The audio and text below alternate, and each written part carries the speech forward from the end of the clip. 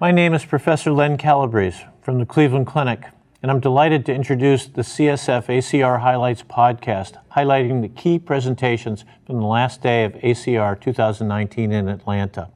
These papers reviewed here are from the CSF Chairman's picks for the meeting. This is from the RA Diagnosis, Manifestations, and Outcome Treatment session. The first abstract is by Professor Joel Kremer. It is a comparison of malignancy and mortality rates between tofacitinib and biologic DMARD patients in clinical practice. This is a 5-year results from a US-based rheumatoid arthritis registry. So this is real-world evidence which is important to gain understanding on the long-term safety of medications. The objective of this analysis was to compare 5 years of adverse events including malignancy and mortality, in patients initiating tofacitinib versus biologic DMARDs. Sufficient evidence occurred to provide 80% power and detect a hazard ratio of 2.0. In conclusion, this is the first comparative real-world evidence for tofacitinib and biologic DMARDs to use these type of analysis. And they had similar rates of total cancer, of course excluding various forms of skin cancer. So I think this is a really important observation.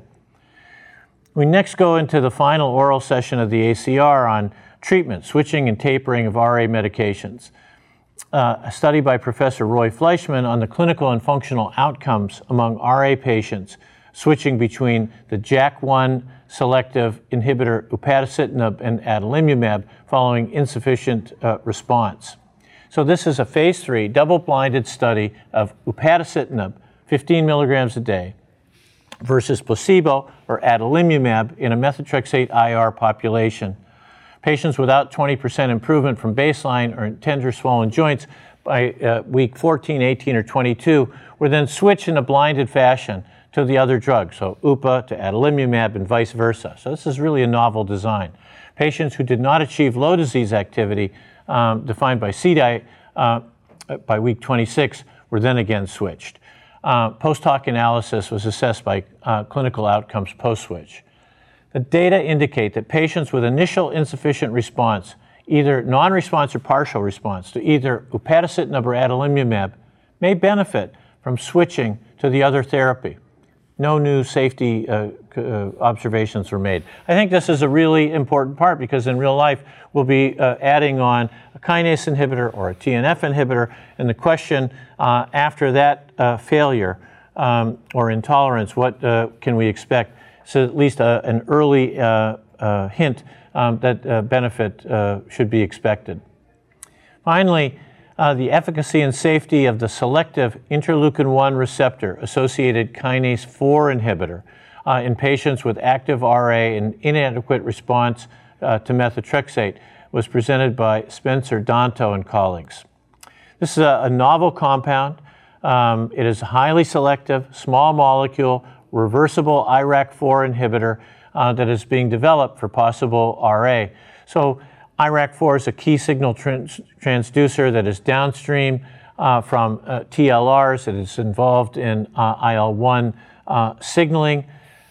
They took 269 patients with moderate to severe RA who were methotrexate IR. They are all ACPA positive.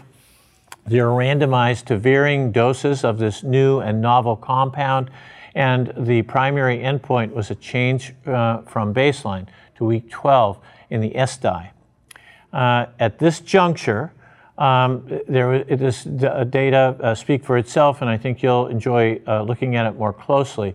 But it displayed improvement in clinical disease scores versus placebo at week 12 in patients with moderate to severe RA, and infections and other complications were the most common adverse events seen, and there were no deaths. So this is a novel compound. Early exploratory analysis looks like some promising results. I look forward to seeing it move into more advanced trials. So to find out more about the abstracts and session times, download our free highlights brochure from the CSF website or visit us at our booth and pick up a free copy. Look for our other highlight videos and all the presentations and all these abstracts, which will be hosted on the CSF link, and follow us on Twitter. It's really a great Twitter feed. You can also catch up on yesterday's sessions by watching our Tuesday highlights.